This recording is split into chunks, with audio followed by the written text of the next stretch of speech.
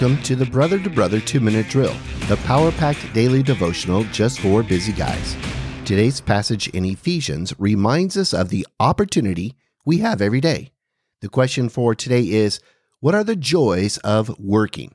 Let's take a look at our scripture verse. Ephesians chapter 4, verse 28. Let the thief no longer steal, but rather let him labor, doing honest work with his own hands, so that he may have something to share with anyone in need. What are the joys of working? I can hear you grumble right now as you mutter to yourself, you don't know the job I have. Well, that's true. I don't. I've certainly worked a few jobs where the work felt demeaning or pointless, with coworkers who acted like circus clowns, no offense to real talented circus clowns, and bosses who were disrespectful and overbearing. But even with those negatives at our current jobs, can we find joy in what we do for a living? Well, may I suggest a few ideas? Your work is a blessing from God. Your perspective can give you a more positive view. God opened up this door of employment to bless you, to give you a place to contribute, no matter how you may feel about the type of work you do.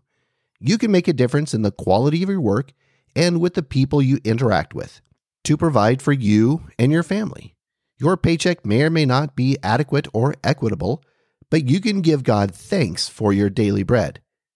To build your identity as a man. There is something that happens within us as men when we engage in honest work with our own hands. Our self-perception and self-value is elevated to show generosity to others. It is not an obligation to share with another. It is a blessed opportunity to do so. I have lived through and observed friends who have gone through periods of unemployment. Even if their basic needs are met, it can be one of the most difficult times in a man's life. Thomas Edison said, "Opportunity is missed by most people because it is dressed in overalls and looks like work." Don't miss out on the opportunity right in front of you. Thanks for listening. Check out the show notes to connect and support Brother to Brother, and join me tomorrow as we continue our devotional study through Ephesians.